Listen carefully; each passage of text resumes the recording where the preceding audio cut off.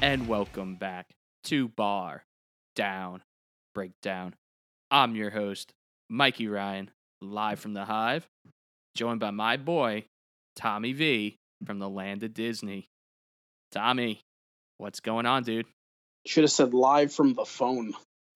Yeah, Tom's computer's going through some updates, so he's calling in on his phone like a guest.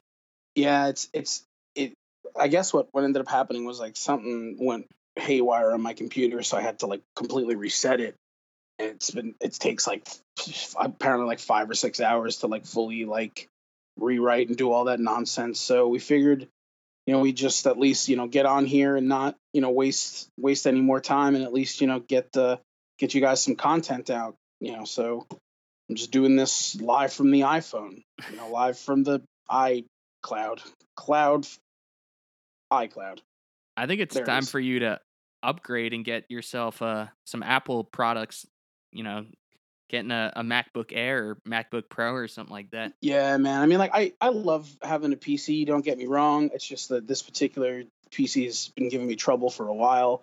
I need just like a better, something that has like more RAM and a bunch of other stuff, so like it operates like with at least some speed and some ease of use. But like this computer is just like kind of a piece of trash, unfortunately. But maybe after I'm back to work, getting some money coming in, I could get myself that that new shiny new.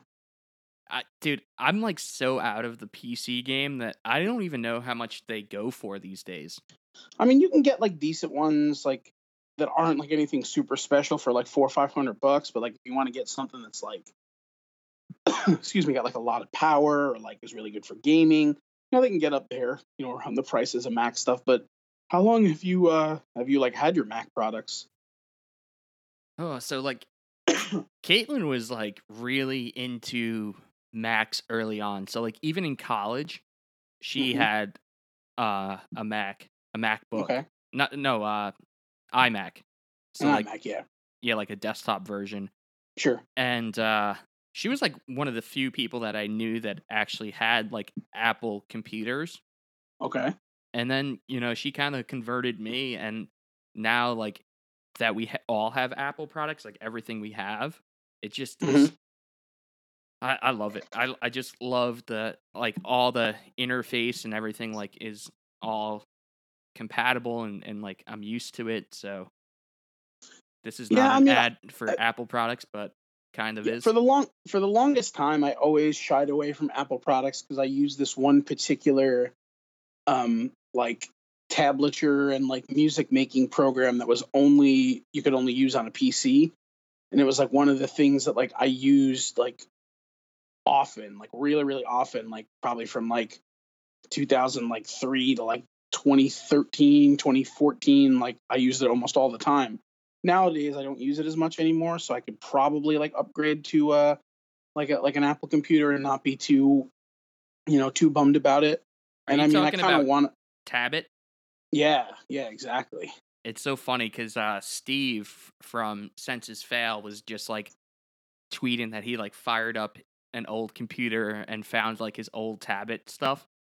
Yeah. And I was like, I'm pretty sure that's what Tom used to do. Like you is thousands and thousands of songs. Yeah, I had so many songs, and there was a great community on Tablet, full of like a lot of really talented guys. Believe it or not, one of the guys, Nick, who is like the second guitar player, keyboard player in the Wonder Years. Like that's how I found out about the Wonder Years. He was on there, and that's actually how like I got to know him. And one of the dudes that played in that band, The Progress, and is now in this band Sleepin', and a bunch of other bands, that have gone on to do some kind of cool things. But a lot of their music, like I first heard like in Tablet versions, which is kind of wild. But I mean, it was just a super easy program that lets you just kind of create what you wanted to create. So, but yeah, a lot of it turns out a lot of people that were in bands probably used it because of how simple and easy it was, and you could just like kind of throw some ideas up there and show it to like your band members instead of having to like get your guitar and your rig and be like, oh, let me play this for you.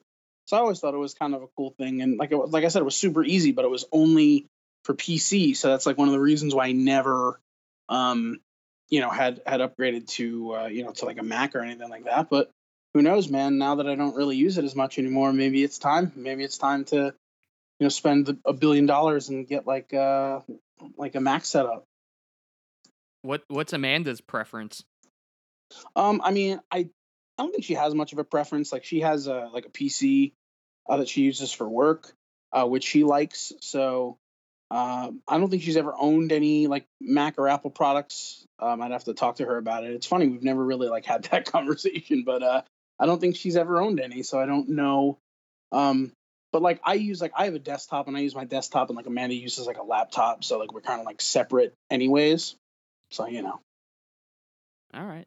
I think once you get married, you're gonna have to have that conversation. It's gonna be like, do we have a joint checking account, and are we an Apple household? Yeah, I mean, those are probably the most important things. Like, do we have a joint checking account, and like, do we want to, just buy like an iMac from 2006 that like is like pink? now, now, one thing that does kind of suck about Apple products that I just like encountered is that they like with their older generation stuff, they like force them to be obsolete. And Oh yeah. we have a first generation Apple TV, Hmm. and it's in our guest bedroom. Like we don't really fire it up often. And I was like Yeah. doing like some spring cleaning and whatnot, and like got our guest bedroom back to the way it's supposed to look. And Hmm. I fired up the TV. I was like, oh, let me just like fire up Apple TV and get that all set back up, and can't even get it to work anymore. It's just completely like it's a paperweight at this point.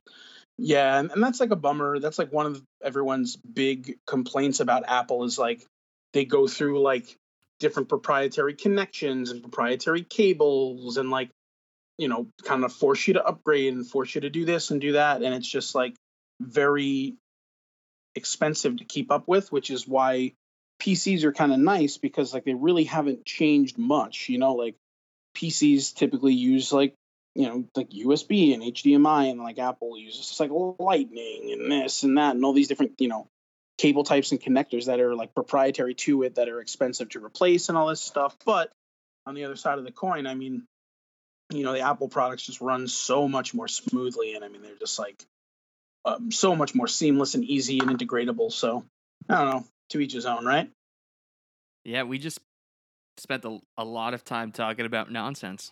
It's crazy. Yeah, I mean, sometimes you got to talk about nonsense, and um, having nothing to do with nonsense. We could talk about our guest that we've got up today. His name is Patrick Quarterback. He is from I mean, his main band that he was in was called Stereos, which was a big Canadian band that was around for a couple of years, got super big, ended up like winning a Juno, which is like the Canadian Grammy essentially. Super super humongous up there in Canada. He's that band went on a hiatus, and they've actually started back up again. But we wanted to really chat with him for his new venture, which is an awesome hockey themed pop punk band called In All Alone. And super cool. You'll actually, at the end of this episode, you'll actually get to hear a brand new In All Alone song that hasn't been debuted really anywhere. So we got the love from Pat to go ahead and debut it on our episode. So we're actually really super stoked about that. But we talk about all things hockey, some of the experiences he's had. The difference obviously between the popularity of Stereos in Canada versus the States. Some of the tours he's went on, how things have gone for him. Getting to play a little bit of hockey while he's out on the road. Backstage for tours and stuff. So it was a super awesome interview.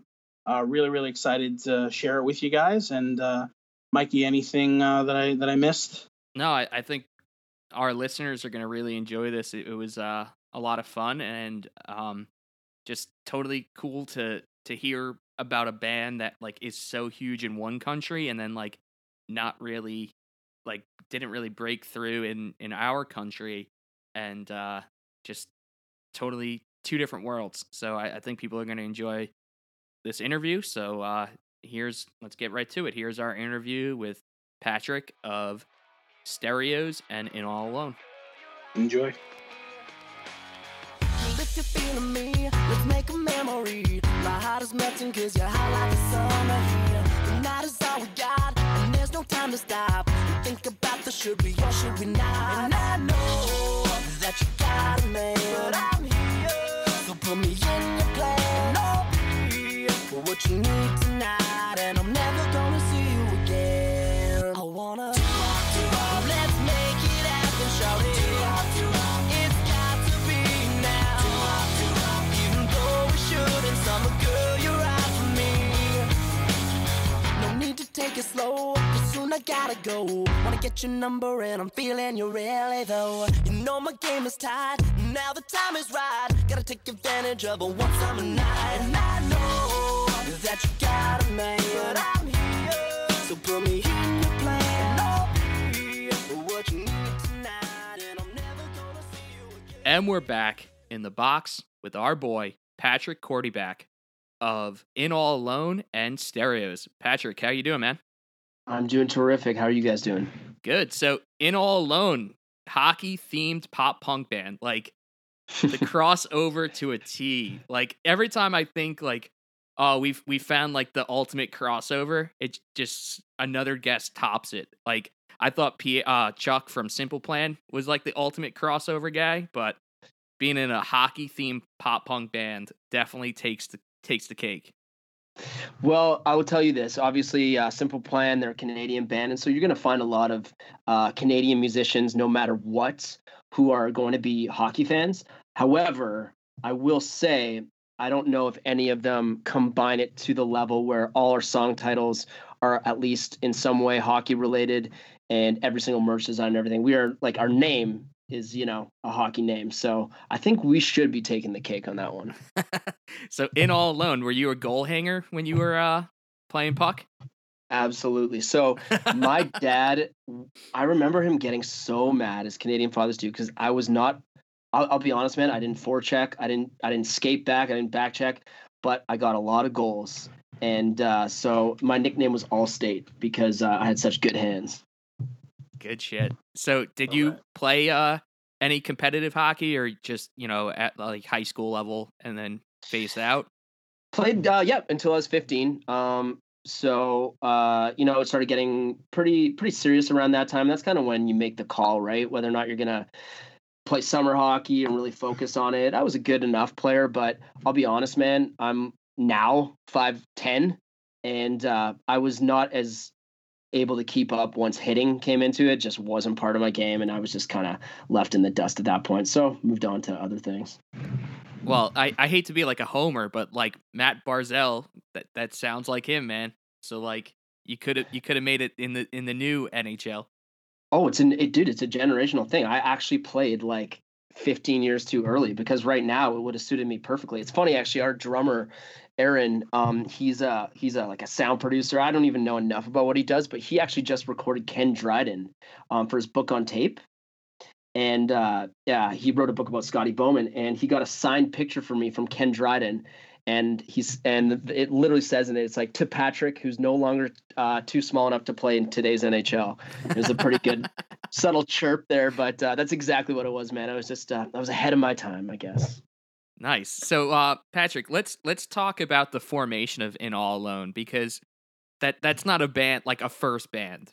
Like you definitely have to be pretty experienced and been there, done that before you just dive into a hockey themed pop punk band. And you're exactly right, man. So I have a very long history with my band Stereos. We're a pop band from Canada. We were on a reality show, and we had a nice moment in the sun in terms of success almost 10 years ago now. And so In All Alone was kind of bred from this idea that Rob, who's in that other band with me as well in Stereos, and we're best friends still. And he's the only guy whose hockey passion matches my own, I would say.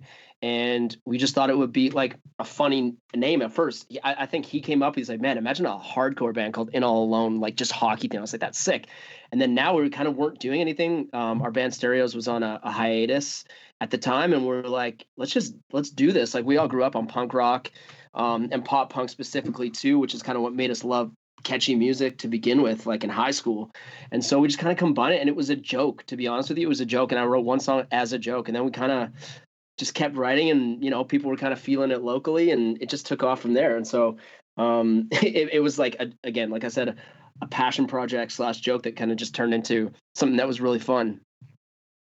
Cool. So I know, like, when you check on Spotify, you could find like 2 songs, but do you have anything else like in the works, or any plans for In All Alone? So yeah, to be completely honest, like we have a 3rd song we actually haven't even released yet, and I think it's our best song. But what happened was actually like my band Stereos, we did a 10-year reunion, and the show sold out, and then it just kind of took over this wave, and so that has been keeping me very busy. But I guess it's kind of a long way of answering your question, but absolutely In All Alone still on the cards. It's just very difficult to find the time right now. Well, I mean, specifically right now, obviously we're all at home, but yeah, unfortunately In All Alone kind of had to take a little bit of a backseat to the Stereo stuff that started popping off, but it's always going to be there. And that's the best part about being in a band for fun, man, because ever since Stereos took off, music for me was very much a job. And so that was another like great part about this band coming in, is that this felt like playing in your garage as a kid again, because it was just like we're not like trying to get signed, we're not busting our asses quitting jobs to go on shitty tours like we used to. It's just like having fun, and so it's always going to be there. There's no reason not to do it when it's it's not the thing taking over your life. So so regarding Stereos, obviously doing a little bit of research, you guys were on Disband, which is kind of what what brought you guys from well, obviously you were a band before that, but so how were you guys approached to be on the show, and like what was that whole experience like? Because I mean, it's not every day that you get to talk to like a reality TV star, so like what was the experience like? How did you get approached for it, and like what how did it meld and kind of mix from there?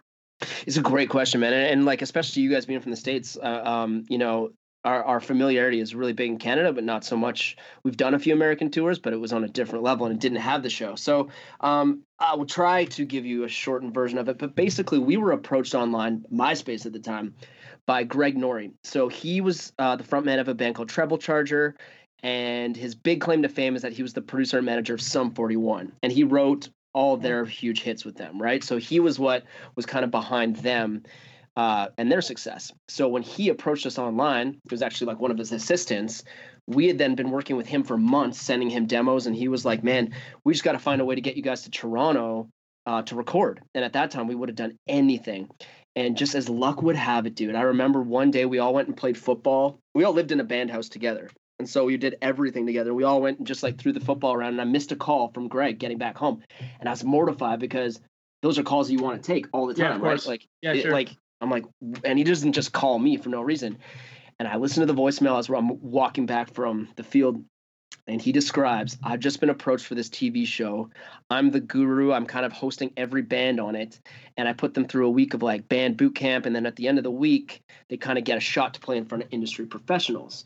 And so I'm listening to this as I'm walking, and I'm like, dude, that's all I ever wanted at that point. Again, we were already living in a band house, practicing every night, sure. Like going through girlfriends, relationships, everything, because the band was number one, jobs, all of that. So anyways, I remember thinking in that moment, and it sounds maybe kind of arrogant, but I remember thinking, we're going to go on the show and we're going to be the best ones. And then the TV station, Much Music, which was our MTV, they're going to own us at that point, and we're going to have easy access to be their band because they'll be the ones who discover us. I remember saying this out loud. And dude, that's kind of exactly how it played out. So at that point, we were in talks. Greg kind of pitched us to Much Music. They at first it was looking like it might not happen. So like, well, we can't put these bands up. It's all bands from Toronto that they were shooting. And we're like, nah, we've done this so many times. We've slept in Walmart parking lots way too much. We will figure out places to stay. It might sound kind of cheesy, but like, it's very easy. You know, you meet some girls, you find couches to stay on. That's how it works, and that's how we've always Yeah. kind of done it on tour, right? Sweet. Yeah. And so then honestly, the rest of it played out exactly that way. We were one of the first bands to shoot it, but as soon as we were done, the panel of judges were all label people, and they started fighting over us. So Much Music right away was kind of like, nah, we're saving this. And so they actually made us the season finale, even though we were one of the first ones to shoot it. Like Gene Simmons got involved, and like it was wild, dude. And so when our episode aired, and they'd been building it up for weeks and weeks as this montage, like, you have to see this episode.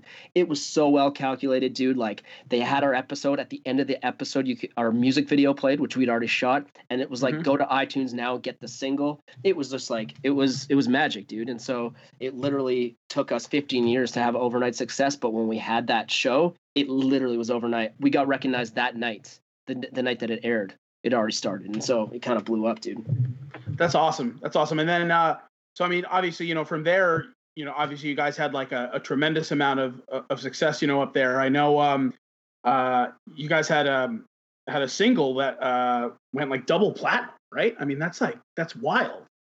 Yeah, man, we had a few of them go over platinum, and it was just all like you're right, man. It's kind of those things you dream of. And so like the things that I still like have up on my wall in my place that I don't think about anymore, but like new people see, and they're like, oh my God, like the gold record and then the platinum single plaques like on the wall, man. That's the stuff you dream about, you know, when you're playing in the garage and stuff like that. So yeah, there was a period of time where like, and obviously I don't want to jump the gun on the whole story, but like there was definitely a period of time where the way things ended and like life happened. We signed to a major label. We did not get a great deal, you know, out of that. And so there was some like bitterness about it when it first ended. But now I look back, man, and I can't have any complaints. Like it's a dream come true. So many ways. Absolutely. Now, so, you know, obviously you guys were, you know, we're all playing together. You know, you guys were together for, you know, a couple of years before, you know, you made it onto Disband. And then, you know, as you kind of said, like all of a sudden, like, you know, your show debuted, and all of a sudden, like it was almost like an overnight success sort of thing. But like, as far as like touring and stuff is concerned, like, had toured, you know, with the band prior to Disband, and then like, because I'm sure pretty much after everything aired and after you guys got, you know, label recognition and stuff, you guys were going on cross country tours. So like, what was it like, you know, to go from like small scale to like immediately large scale touring and that learning curve? Great question, man. And same sort of thing. Like, you're totally right. So yes, we had toured, but it was all like self-booked, and it was like hopping on other tours with friends. It was hall shows. It wasn't like, it was like, fuck, man. We would maybe get the odd opening spot for a big band coming through and play to a few hundred people, but never anything like, you're right. So as soon, and dude, not even our own tour. So our own tours started, we booked, I'd say like 5 months after that first single came out, and it was maybe like 3,000 to 4,000 cap, and those were selling out. But what really hit us is we got thrown into the festival circuit right away, meaning tens of thousands, playing with Black Eyed Peas, playing with LMFAO. We played with Katy Perry. So like we, within weeks of the single coming out, we were playing to massive crowds. And I always compare it to you know, when you hear an NFL quarterback who says, I think I'm the best guy, I think I'm the best player in the league. And then you're like, well, you're not. Like, you're obviously not Tom Brady. You're not Aaron Rodgers. But then you always hear them say, well, you have to believe that, because if you already believe you're second best, third best, you're already behind the curve. Of course. So this is a long analogy I'm making, is when we started playing those big shows, man, I always felt like I belonged there. I never once was like, oh my God. The downside to that is I don't think I appreciated as much of it in the moment, being like, oh my God, this is like, I'm on cloud nine, just smiles. It wasn't like that. It was very serious, and it was, let's get to work. But the positive of that was we always delivered. We were never like thrown into it, and like the moment was never too big for us. So I feel like that was a huge benefit for us to be able to sustain sort of that level for a while. Now, I have a question about Disband, because like you mentioned, it never aired in the States. And like when I was researching, I was thinking of like, there was a show on MTV where like they put together, like it was kind of like a mockumentary where they put together a boy band, and like they released like a few songs, like I Know My Calculus. Do you remember that song? Bro, what was the name? Was that To Get In Together or whatever? Yeah, Together. Yeah. Together. Oh, dude. I absolutely remember that. So I was like, that's what I was picturing when I was like researching. I was like, did they put the bands together for this show? Like, I was just really like curious about the whole dynamic, but like now that you're explaining, it just sounds so cool. Like they actually were giving, some bands a shot at making it. Absolutely, man. And to be fair, like we were very much marketed and received in our fan base like a boy band.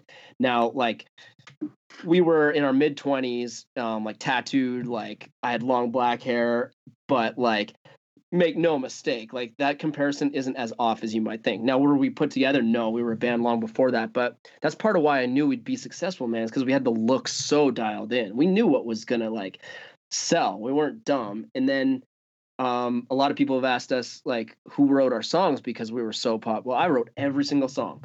And so a lot of that, like, again, it came across as this boy band who's sort of like One Direction style, but we had a lot more control than you would think despite that, I guess, like image. Awesome. And I was just like looking at other bands that were on the show, and like some bands were like even on the heavier side, like Abandon All Ships. Like that's a Rise Records band that like is like a metalcore band, and the fact that was on like major TV in Canada is just kind of crazy because that would never happen in the States.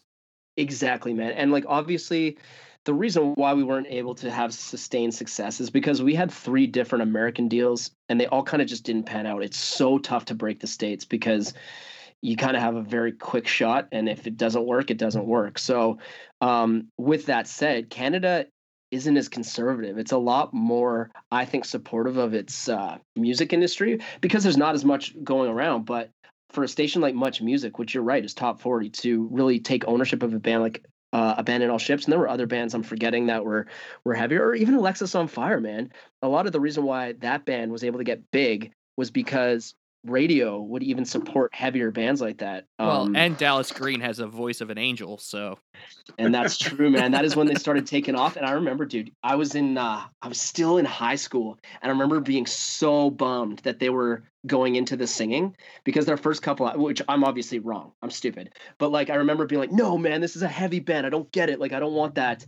And like shows what I know. But that's when obviously they started really branching out.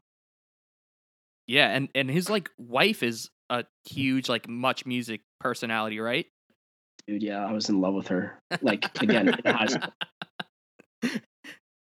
I remember we were actually in Nashville, and I was outside of a bar, and him and her walked by, and I remember this is at a time where like, I'm going to be the first to admit I had pretty sizable ego.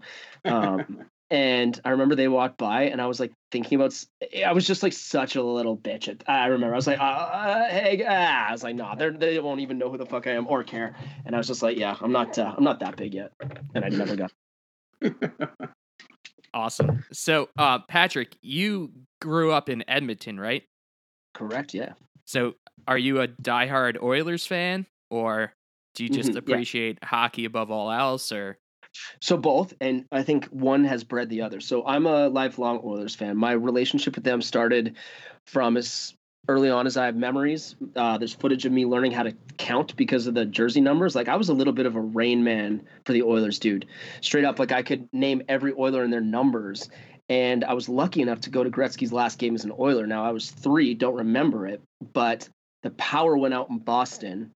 And so they had to come back and play the game where they won the cup in Edmonton.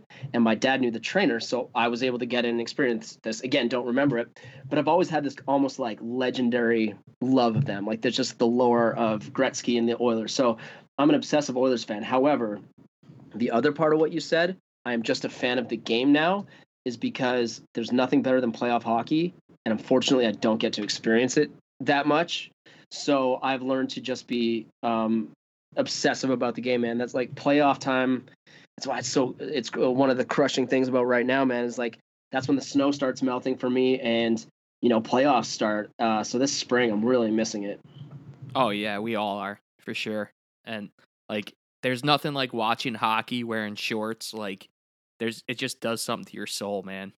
Oh well, yeah, I guess you guys can kind of relate. Maybe like I know where you guys live now is a little bit different, but It gets pretty damn cold in Long Island throughout the winter, right? Yeah, Oh, yeah. yeah. Oh, yeah. Yeah, so that feeling, man, it's like even if the Isles aren't in the playoffs, I'm sure you have like this appreciation, like you said, man. You can watch the playoffs out in a patio, and it's the best time of year because winter sucks more every single year, so the payoff is that much better. Oh, yeah. So, when I say the name Peter Chiarelli, what comes to mind? Okay, so I don't, and here's the thing, I will say to start off, Oilers fans are unacceptably terrible, dude. Like, you do not understand. Actually, sorry, Isles fans are probably kind of up there from what I understand as well.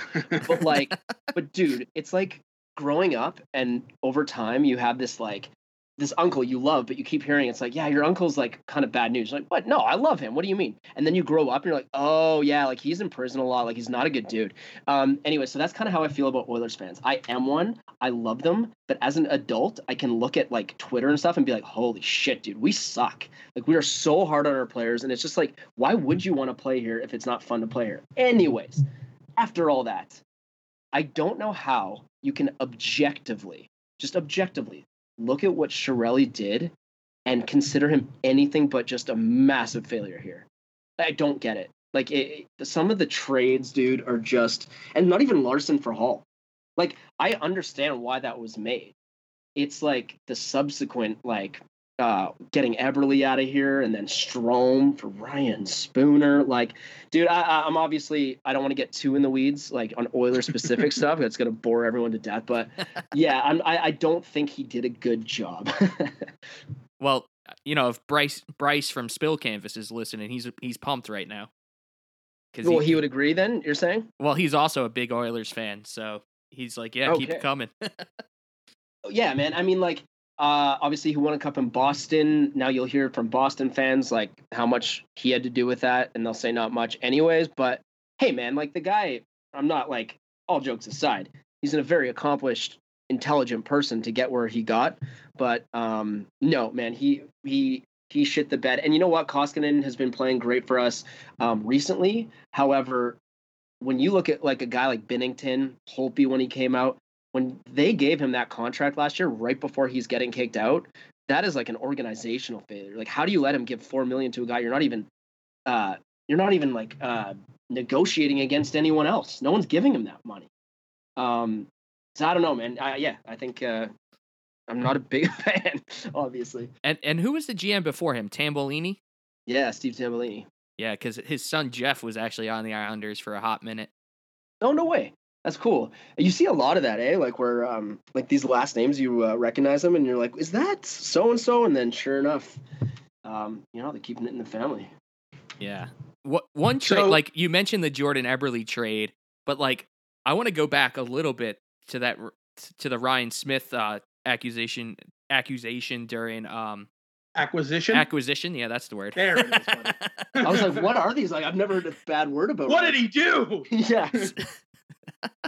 Damn it! I thought I was gonna get some info. All right, but acquisition of Ryan Smith. Yeah, from the when the Islanders picked him up at the trade deadline, like right before the playoffs. I remember that very well, man. Yeah, I feel like that was such a swing and miss by the Islanders. Like, yeah, he was a great player for the Oilers, but he didn't want to go to the Islanders and like was crying during his press conference, and then like he didn't really put up numbers like you would expect when he got here.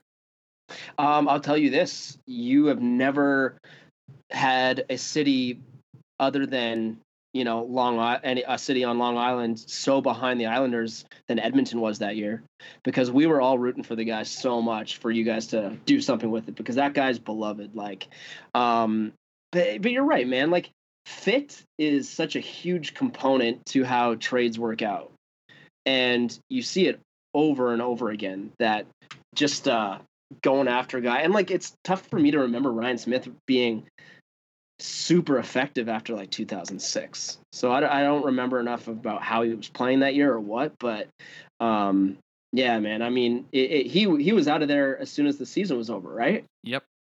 Yeah, so it was just kind of a loner. Yeah, that can bite you in the ass for sure. Yeah. So I have a quick question for you. Just out of curiosity, have any stereo songs ever been played at the Coliseum? Like, have you ever had any of yeah. these? Oh yeah. Oh yeah, tons. Like again, especially back in the day, like when we were big here, man, it was like everywhere. Wow. Actually, cool moment for me. I can't believe I didn't clue in earlier, but Simple Plan was one of the first bands that, again, like I studied pop punk for hooks and like pop songwriting before I ever like went after top 40 radio or anything like that. Mm-hmm. And so that was one of the bands where I was like, this is the kind of song you need to write, because it was heavy, which I've always liked, but also had just hooks. Anyway, so Simple Plan, their DVD, man, I would watch like once every few weeks. It inspired me so much. And so I remember we played a festival in Canada with Snoop Dogg and Simple Plan, and Pierre, lead singer, comes up and he's like, oh my God, you guys, I cannot go anywhere without hearing your song. It's super good. And it was, that's one of the moments you look back on, I'm like, holy fuck, dude. Like, that's an idol, legit an idol of mine. You know, saying that they had, anyways, like, you asked about at sports games, but it was everywhere. It literally was everywhere. And so, yeah, we would sometimes we'd go to games when we were on the road too, if it timed up, and we'd hear it there. Yeah, any kind of sporting event in Canada, our songs were played all the time. It was very cool.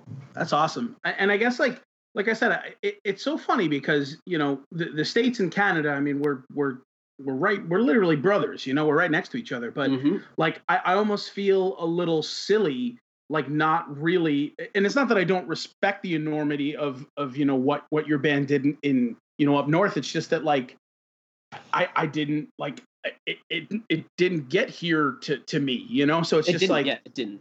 And like trying to like, you know, like, and I don't mean to ask like a silly question like that, but like, I guess that's the crazy thing. And like, and that's the other thing, you know, the difference between the States and Canada when it comes to overall reverence for hockey. And you kind of touched upon it a little bit. I mean, it's like really, truly, like, I mean, like from all of the people that we talk to that are from up north, you know, we've had a couple of people on the podcast. It's like hockey is like life, and it's like, and it's not that way in the States. I mean, to me and Mikey, it is because it's a big part of our lives. But like, you know, it really is like the you know, the bastard stepchild of sports in America. You know, when you have the NFL and the NBA and all this stuff, and it's kind of a bummer. But you know. But for you guys, like, you know, the connection and the enormity of everything there, and now, you know, you kind of almost paying respect to hockey with this new band that you're in, I think is super cool. Because like that's what it is to me. It's like, not only is it fun, but it's like, you know what, like, we love it. We're here. Like, let's really go all in on the two things that we love. So I'm super pumped to kind of see what, you know, In All Alone kind of ends up being. But I think with your pedigree, hopefully, you know, when you guys come down this way, I mean, you guys could be in for some fucking cool things. I would love that, man. It's true. Like, on a serious note, what hockey means to people here is so much more than just a game. And I think that it's tough for people to understand, especially if they're not like grown up around it. But my monument, like the moments in my life, like if I'm to choose the ones that meant the most, like we were actually invited, we sang the anthem at an Oilers game. That's sick. And that's dude, awesome. it was incredible because I'm in that building, dude. That is the same building. It was before we had the new one. And so this was at the Coliseum. It was where I saw Gretzky's last game as an Oiler. I don't remember it, but I was there. I saw the Cup won in that building.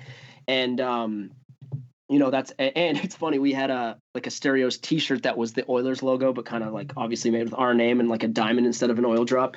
Yeah. Very cheesy. But I remember, I forget who it was, but it kind of came up in conversation with one of the guys. He's like, with like who was hosting us, he's like, listen, if you ever tell anyone I said this, I'll deny it, but you guys get a pass for that. Like in terms of like the copyright side of it, like he was, I don't even know if that guy had the power to make that decision, but it was very cool to be like, you guys are all right. Like, you know, and so we were in the change rooms there before we went out and did it. And it was just that's such a cool moment for me to be able to have, you know, hockey intersect so much with what I do. And last year I was actually able to work with the local families affected by the Humboldt tragedy. And Chris Joseph is an ex-NHL player, not Curtis Joseph, but Chris. He was a defenseman. He played for the Oilers, and he lost a kid, unfortunately, in that. And because of what In All Alone does is the only reason we were able to work with that, man. Even though Stereos is way better known by like an infinite degree, I don't think they would have even returned my email if it wasn't for the hockey side and about me kind of being able to demonstrate that. But man, it brings people together, and yeah, it's very, very cool. And I think that, like, actually one of my favorite tours we ever did was our American tour, and it was because we were kind of unknown. It's a very long story. It was kind of during our height, and so we were able to go there and be anonymous and be an opening band and just like see the cities we were in, because we're an opening band, which is like That's cool. Yeah, I was able to drink in every American city over a month and a half. It was wicked. But who would you guys go out with? Oh my god, dude, Jeffree Star. What? Yeah, and he was actually so legit, man. People are always like, "What's he like?" Like they think he's this like outrageous personality. Man, he was very down to earth. There was a couple other bands on that tour who were not very great, like as dudes. Yeah. But he was great, man, and it was just an incredible way to see it. And we would often meet hockey fans because that's one of the first things they would ask. Right. Yeah. You guys Canadian, you like hockey? We're like, yes, but I feel like that's a question I would ask. Here's the story. We did an arena tour with Boys Like Girls. I don't know if you remember that band. Oh yeah, I remember that band. Yeah, for sure. And so that arena tour, we were in NHL rinks all the time. And if they weren't NHL rinks, so they're in smaller cities, that was where the junior team played. It was always hockey arenas. Every venue was a hockey arena almost. And Rob and I, we had sticks in our trailer, and we would find nets, like, you know, when they're in the kind of the loading bays, they have nets back there, and we would just shoot on them. The drummer of that band was such a fucking loser, and he actually and he's smaller than me, so a huge attitude on the guy. He literally was like, "Fucking Canadians, it's all you guys fucking care about, eh? Hockey." And we're like, "I guess, dude." And we kind of thought, like, is he chirping? Like, is he just being funny? Because we love to bust each other's balls. Sure. But we couldn't tell. And then we did in Montreal. He's like, "This again, eh? Fucking pathetic. Just all you guys think about hockey." And we're like, "Cool, man. You're from Boston, which is like the sickest hockey town, but like whatever." Yeah, dude. right. Like, Exactly. So he was not a hockey fan.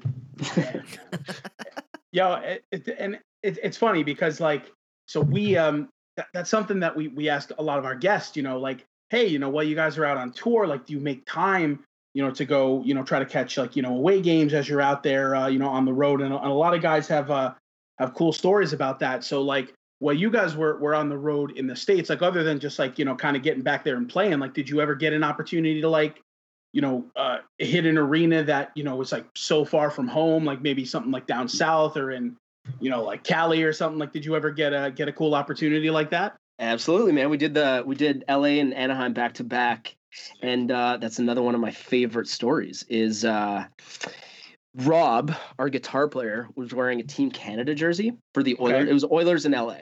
Mm-hmm. He's wearing Team Canada jersey, and this Kings fan goes by. He's like, USA, USA. And Rob's like, whatever, man. And this, at the time, I have to say, LA had no cups yet. It was like 2 years before they won their first one. Yep. And Rob's like, whatever, dude. Oilers got 5 cups. You got 0. And the guy says back, oh, yeah? Well, we had this guy. And he points to the number 99 on the back of his jersey. Oh, my God. As though he didn't already come from Edmonton, you dumb moron. And then we went to Anaheim, and we got chirped by all these like scary California teenagers, man. They're like so intimidating and like good looking, and like I'm like, I guarantee you don't even like hockey. And the Oilers like got dummied in both games, which sucked.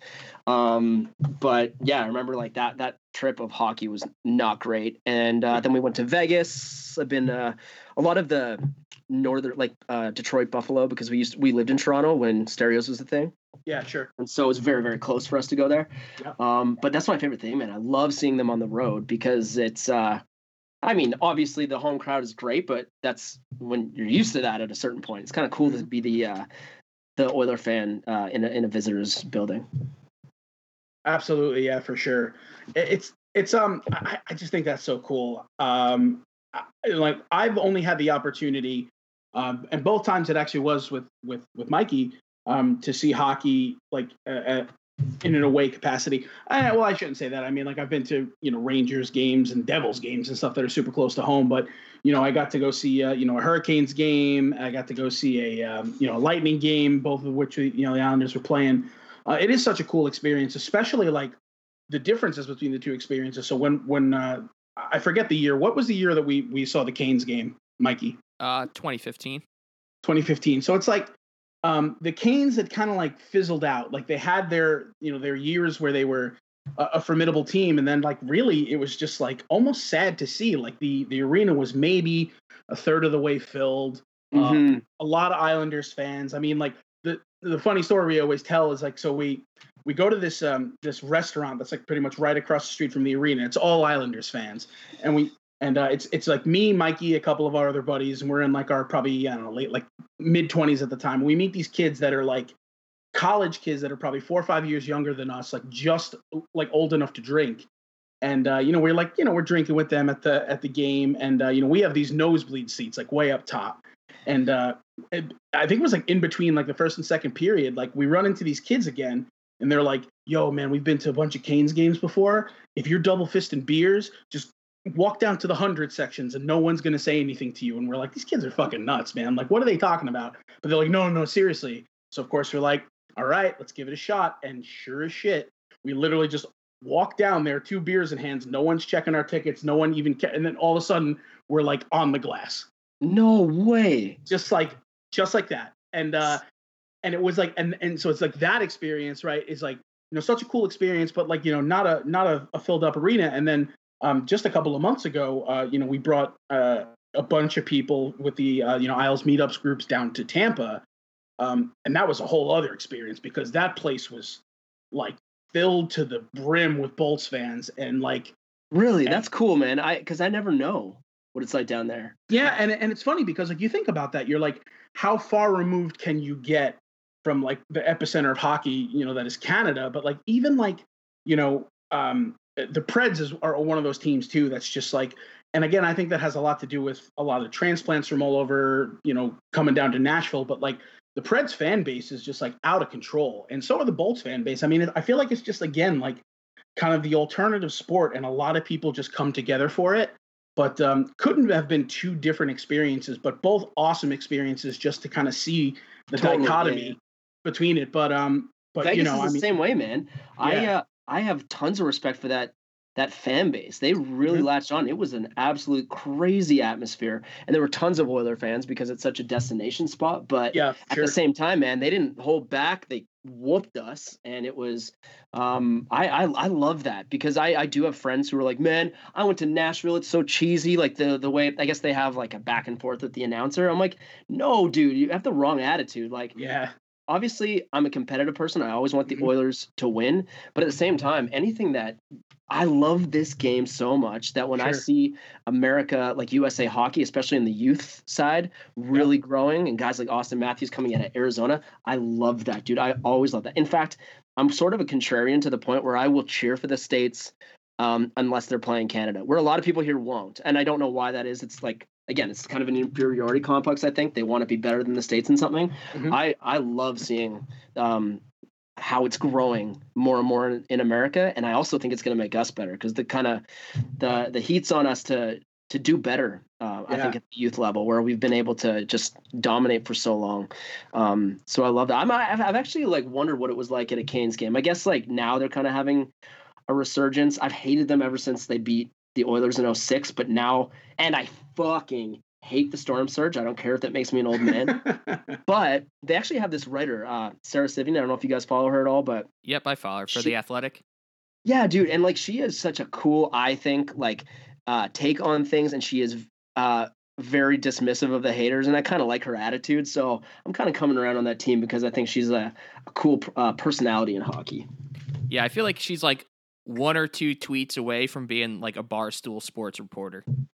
But here's the thing, though. I agree with you because I don't know how everyone. I know Barstool is very divisive, more down there because I don't think that many people know about it up here. I do like most of like the Barstool, again, like just the humor. But she is very, she's a very well-rounded person, and she's definitely like, stands up for females and stuff in their place in sports. And so I've seen her call out people on Barstool just as well, but you're right. At the same time, she does remind me of one of the guys on Chicklets for sure. Oh yeah. Yeah, I fit in. Now that I've been in like North Carolina for almost 6 years, like I really hate the Carolina Hurricanes, especially since fair enough, dude. I was there game 4 when we got swept last season, and that was so brutal. Like they were really, really nasty fans to us, and it just was not fun.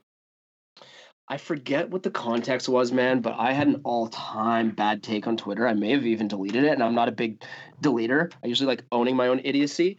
But dude, it was round 1, and I forget what it was, and so it's not going to be funny, but I quote tweeted a Carolina thing, and I said, yeah, and you guys will be golfing soon too. And holy shit, was I wrong. This is still round 1 against Washington. And man, I could not believe how that train went on.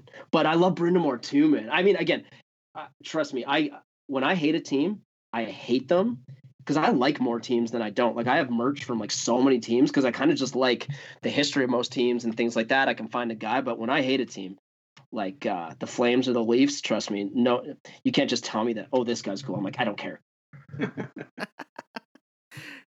Now, Patrick, I got a question about In All Alone. So, like, you had, like, huge success with Stereos where, you know, you were touring with Black Eyed Peas and, like, playing festivals with Snoop Dogg and like, crazy, you know, acts. When you, like, hit the road with In All Alone, like, are you current with, like, the pop punk world and, like, know some of the bands that you would want to go hit the road with? Because I feel like it's a totally different, you know, market. Dude, I am not at all. So we've been playing a lot of like local shows mostly, obviously, because it's kind of, you know, we have lives and stuff. But there's a great scene here still, man. There's a band called Calling All Captains. You guys should definitely check out if you're at all into that. And we've kind of hopped on. They're kids, man, like 10 years younger than us. And they're like a little bit heavier. They're on Equal Visions, right? Equal Vision, sorry, yeah. They're on Equal Vision. There you go. And so they're doing it, man. They're doing really great, and they're like a heavier band, but they're Stereos freaks. Like they loved our band because we were the first local band that they saw make it. And so even though we were like top 40 pop, they love us. And so I've been kind of like able to just learn through them like what's good. We have our guitar player Kevin. He's a huge pop punk guy, man. I love him. He is just like he's like a cartoon chipmunk. He's like so eager. He's like, boys, check this song out. And I feel bad, man, because like in the group chat and like no one will respond because it's like, Kev, it's fucking midnight, dude. Like I'm not checking out the newest, I don't know, Seos, and do they make songs anymore? I'm like, but no one will respond. So I'll just be like, yeah, Kev, sounds good, bud. But like he knows every new band. He's like, dude, have you heard the new this? I'm like, well, obviously not, because you know how this question goes every time. No, I haven't heard it. So I am a very jaded guy, man. I've found enough good music in my life that I'm done. Unless it smacks me in the face, I'm like, oh, okay, fuck, this sounds good. Which is not a great thing to say as a musician, but I'm just jaded. Well, you know what? One of the things you said that kind of like caught my attention, I wanted to elaborate a little bit on, was when you were talking about, you know, listening to like 2000s, you know, pop punk for hooks, you know, for you writing pop music. And it's like, man, some of the pop punk bands that are kind of, you know, in the scene right now, they're writing such good hooks. It's like unbelievable. It's like you can see why some of the guys that are in indie bands and alternative bands, like once their time in the sun in a band is done, like they go on and they like write for like pop artists and they start producing and all this stuff, man. Like a band like the Wonder Years, for instance, right? Whereas I'm sure you're familiar with the Wonder Years, man.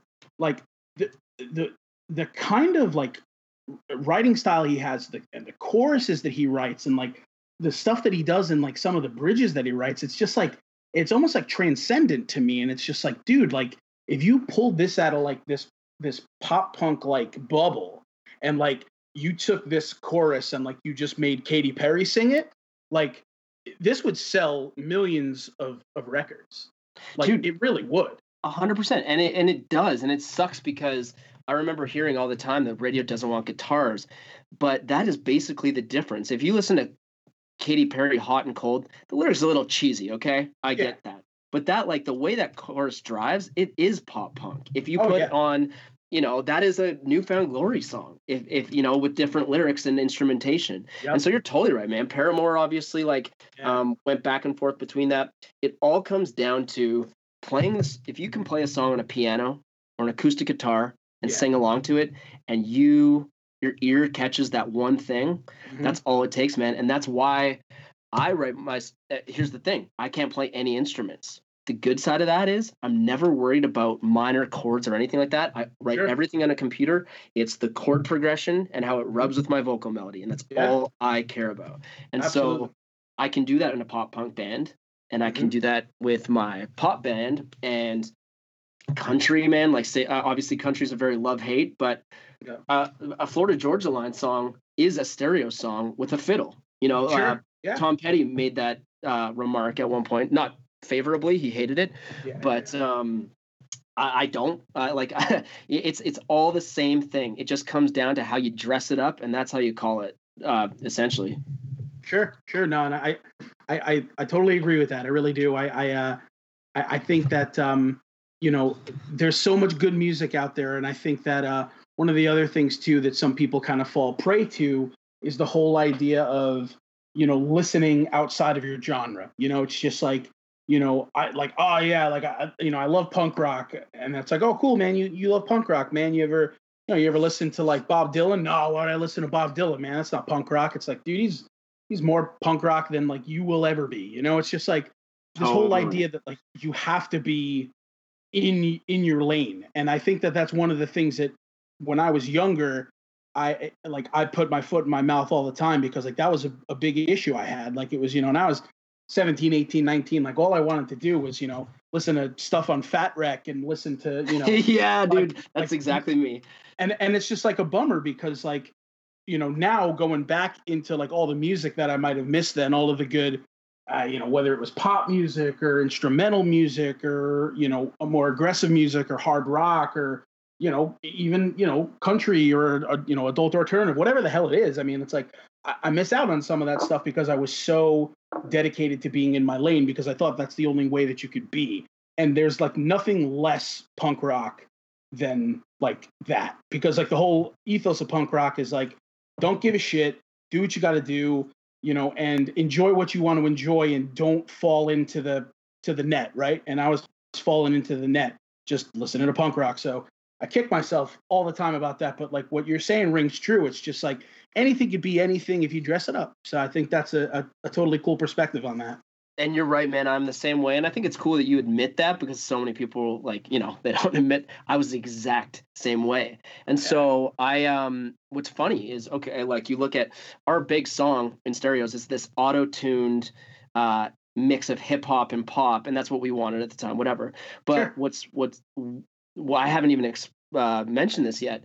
The reason why I quit sports and went into being in a band is because June 28th, 2000, I saw AFI when they were still playing to 400 people, and my life changed that night. I was like, nope, that's what I want to do. So when I started getting obsessive about music, it was from a hardcore band, melodic hardcore. And so that is what led to me being in a pop band. And it was, thankfully, I was able to transfer what I loved about that band, which is obviously not top 40 pop, but use that to turn it into what I was good at.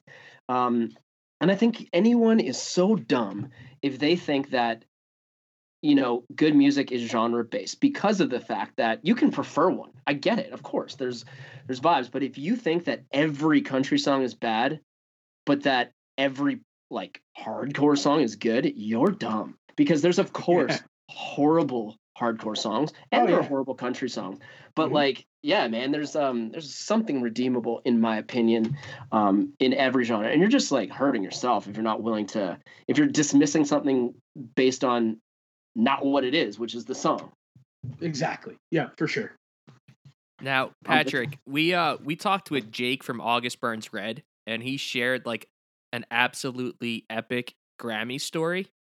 Do you have a cool Juno story? Because like that's your equivalent in Canada, right? Yes. So our time in the Junos happened Oh, it was a fucking nightmare.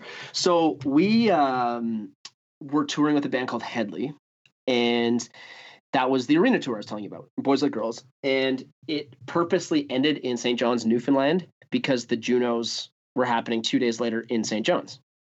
And so we were nominated. Is that where they always happen? Nope. Oh, New okay. City every year. New City, Okay. yeah. I was gonna say that's a random like out there place to have it. I wish, man. That city rips.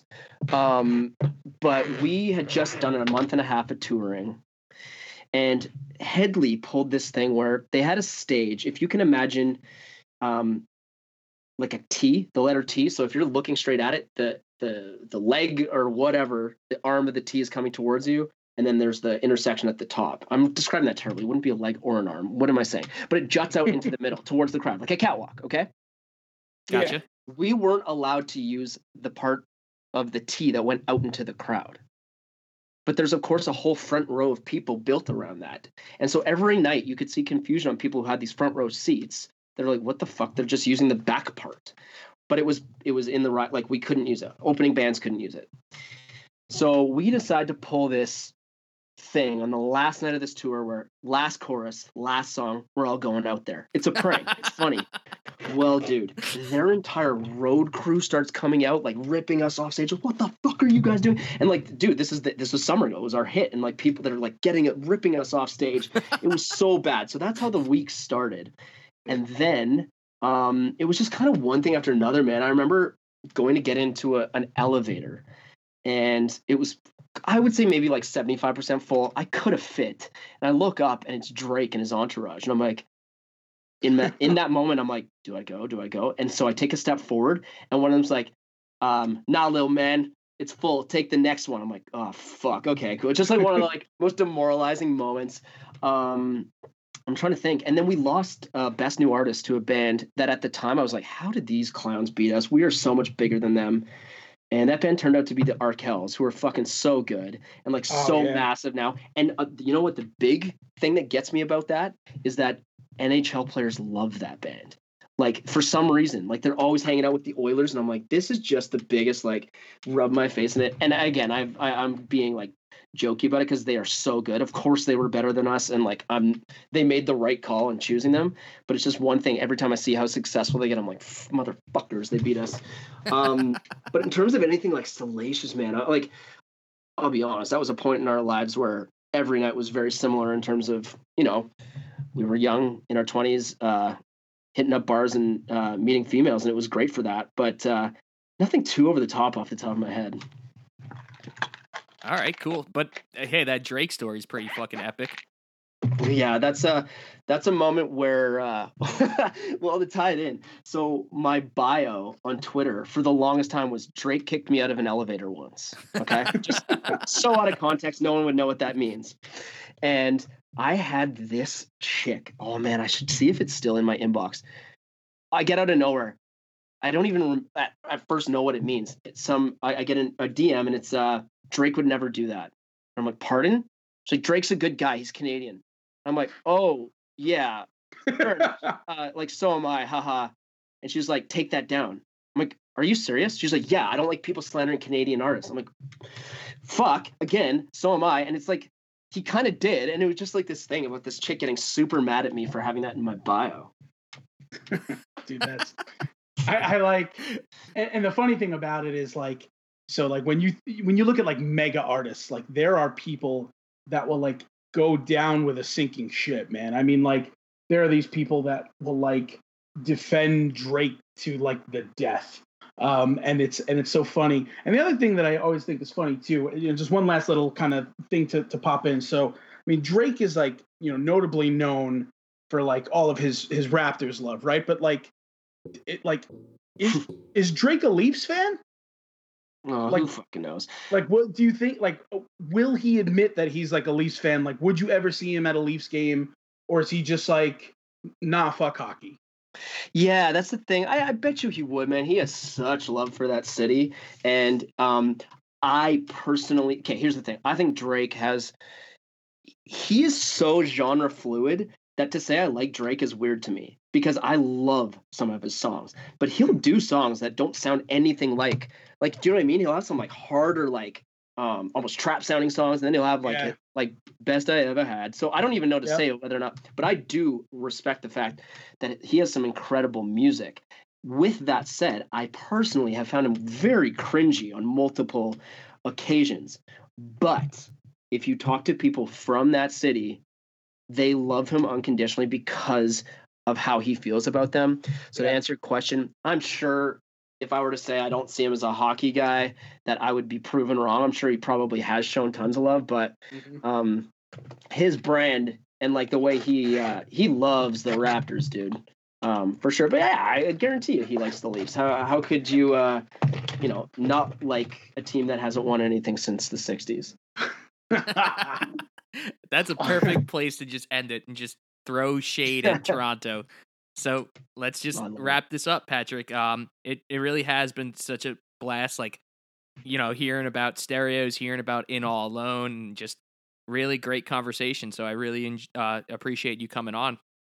Thank you so much for having me. This is a blast, man. And I'll send you our new song. I'll email it to you. We want to kind of release it the right way, so we haven't put it out yet. But the title is Highway 2, Calgary Nothing, which is a joke because the highway that connects Edmonton and Calgary is Highway 2. And all along as a kid, my dad would say, Highway 2, Calgary Nothing. And so I used it as That's like the most song epic title.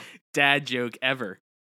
Exactly. And like to this day, I still chuckle about it. So I'll send that off to you. Let me know what you think. But I had a blast, man. I would love to hang out again. Absolutely. Awesome, man. Thank you, Patrick. Thanks, boys. Peace.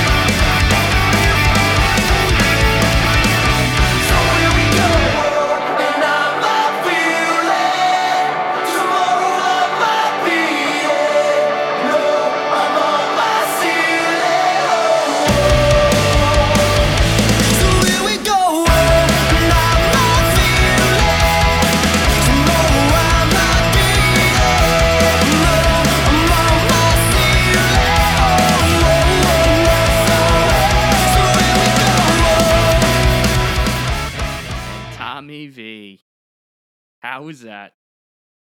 Dude, you heard it here first. The debut of Highway 2 Calgary 0 from In All Alone. Super duper cool. Great song. Really pumped that they, that Pat and the band ended up letting us, give that kind of its first taste here. I think there's going to be super big things on the horizon for that band. They're just like super polished, really tight sounding. But I mean, it's so cool to have talked to Patrick about all that kind of stuff. And getting to know a little bit about really what makes him tick and why he wanted to, start in All Alone, and kind of mesh hockey and music together, like he's always loved to do.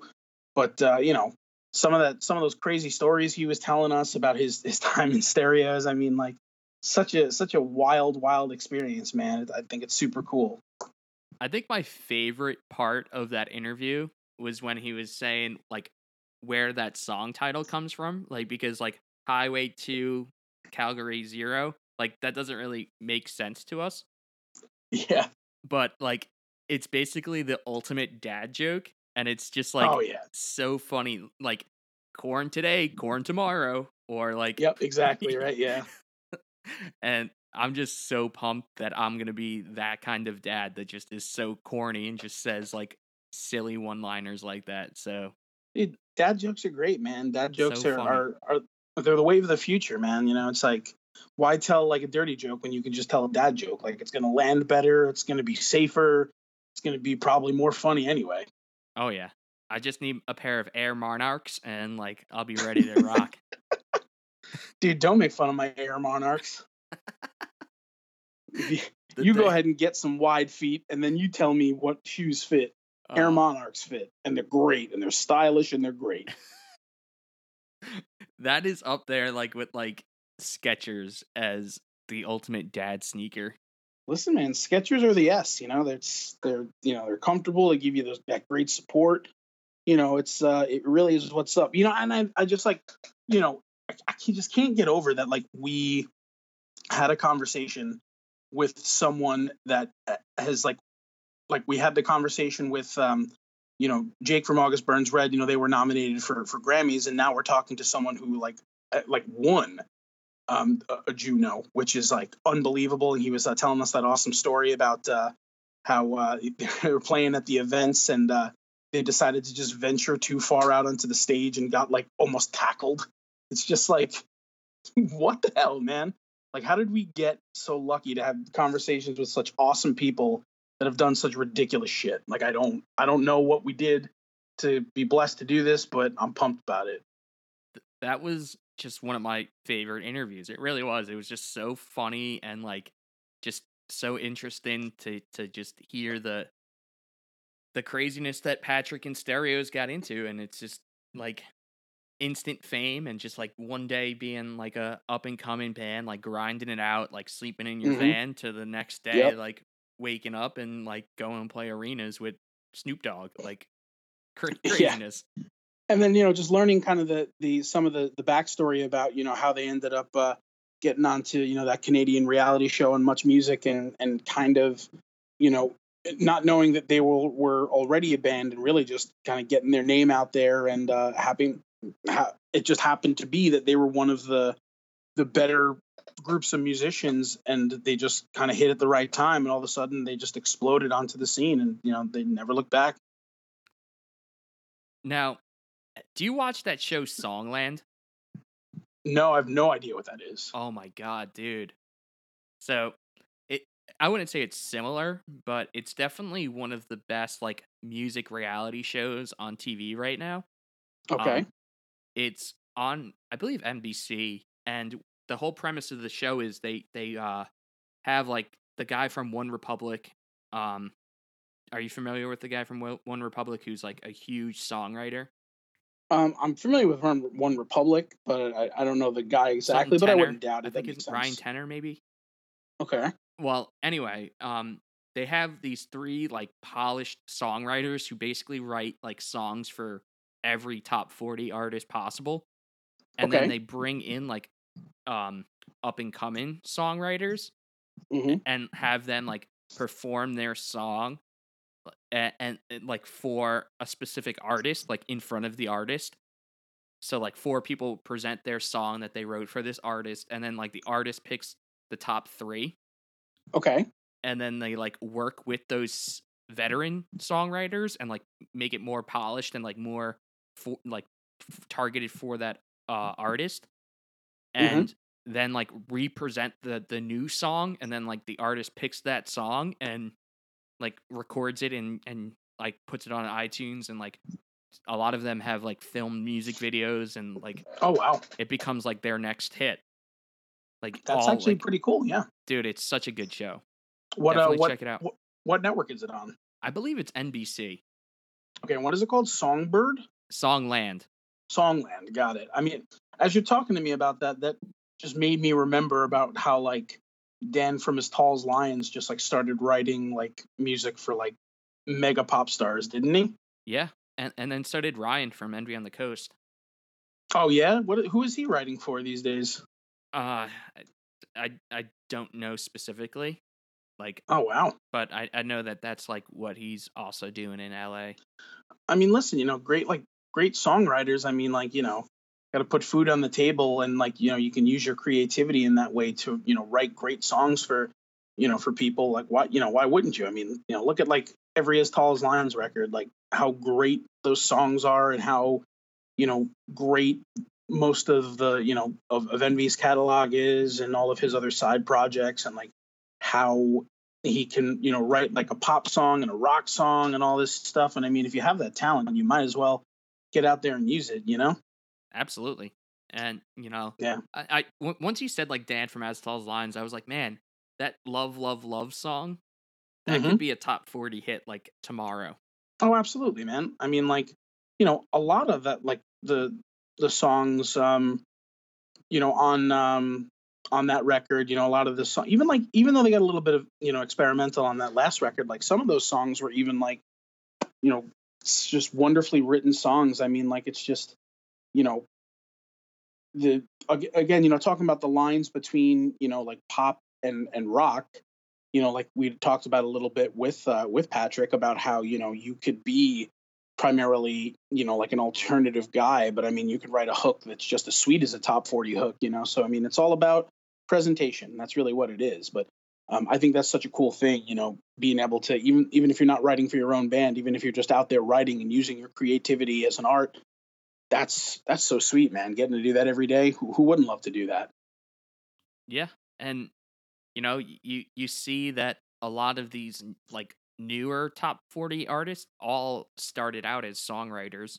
Like, Mhm. they were once writing songs for other mega Yep. stars, and now they're writing songs for themselves and breaking into that, huge market. Absolutely, absolutely, yeah. And I mean, that's again, that's what you want to do, man. If you could, catch a gig, you know, writing songs for other people and then transition it into, having your own successful career, that's the dream there, man. Hell yeah. So, I guess that brings us to the last segment of our show.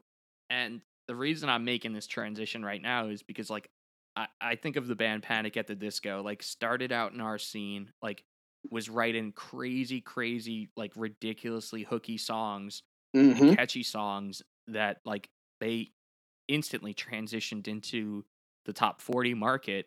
And the band that I want to end today's episode on reminds me a lot of like when Panic at the Disco still sounded like Panic at the Disco. Hmm. And it's this band, the Home Team. They're from Seattle, Washington. And, you know, younger listeners of our show have probably heard of them.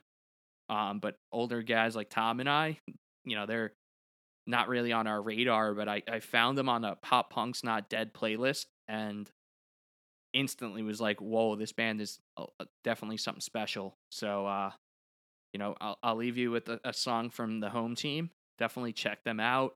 And, they definitely are bigger than some of the other bands we've had on this spot, getting close to like 100,000 streams on Spotify a month, but they are still like, were they on your radar yet, Tom? No, they weren't at all. I had not even heard of them. Yeah. So like, I feel like there's still, some audience out there that hasn't heard of them yet. So Sure. I definitely want to leave today's episode with a song from the Home Team. Awesome. And as always, we implore you to like, share, and subscribe our content.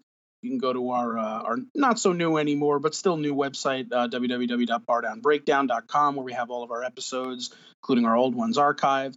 You could get me at Thomas_Vicario. You can get Mikey at Isles Meetup CLT. You can get us on Twitter. You can get us on Instagram. Any of your social media platforms that you like. You could listen to the podcasts on Google Podcast, Apple Podcasts, Stitcher, Spotify. I mean, there's a million places to listen to us, but we really hope you do. And if you do like us, go on and subscribe so you can just get those episodes, as we release them weekly or, bi-weekly, as of right now. We hope you like what we do. And, if we always love to hear feedback. So feel free to send us some messages, comment, just tell us, who you'd like us to interview, what you like about our show. And, having said that, we appreciate you guys, for giving us the platform to do what we do. So on that note, go ahead and enjoy this home team track. And, I think we got something pious to say, right? All right. Yeah, Tom. I hope you have a great rest of your weekend. I'll talk to you soon. Peace all right, with man. You. And also with you. To show me what's been hiding underneath. Oh, if it's games you want, you'll get the best of me. With you looking the way you do. So I watch you on that stage with that pretty little frame. Oh God, I swear, what a gift to ride my fingers through that hair one last time. And I'm not here to get caught up in fans, so I'll keep what I can. Do you expect this to end again? Oh, she knows it too. The way she does this, the way she moves, always too much to take. I refuse to take just maybe. I'm nothing but a day in the life. You know you're not the best thing for me, but I can handle my own peace of mind.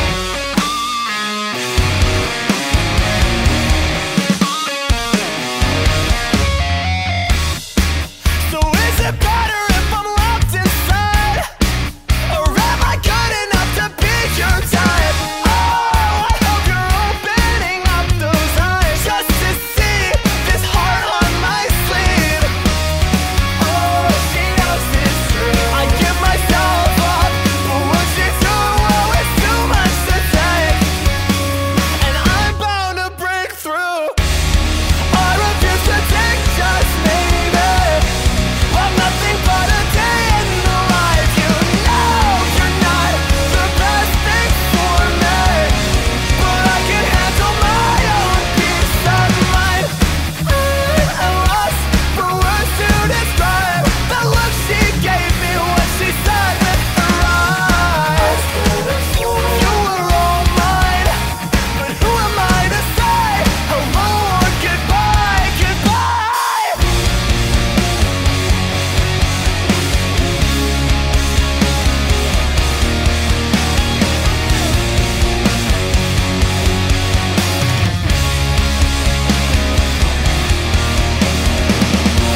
I hear I've never wished I was someone else, but I can't fucking handle myself. When time comes to move away, and you look the way you do, I refuse to take just maybe. I'm nothing but a day in the life. You know you're not the best thing for me,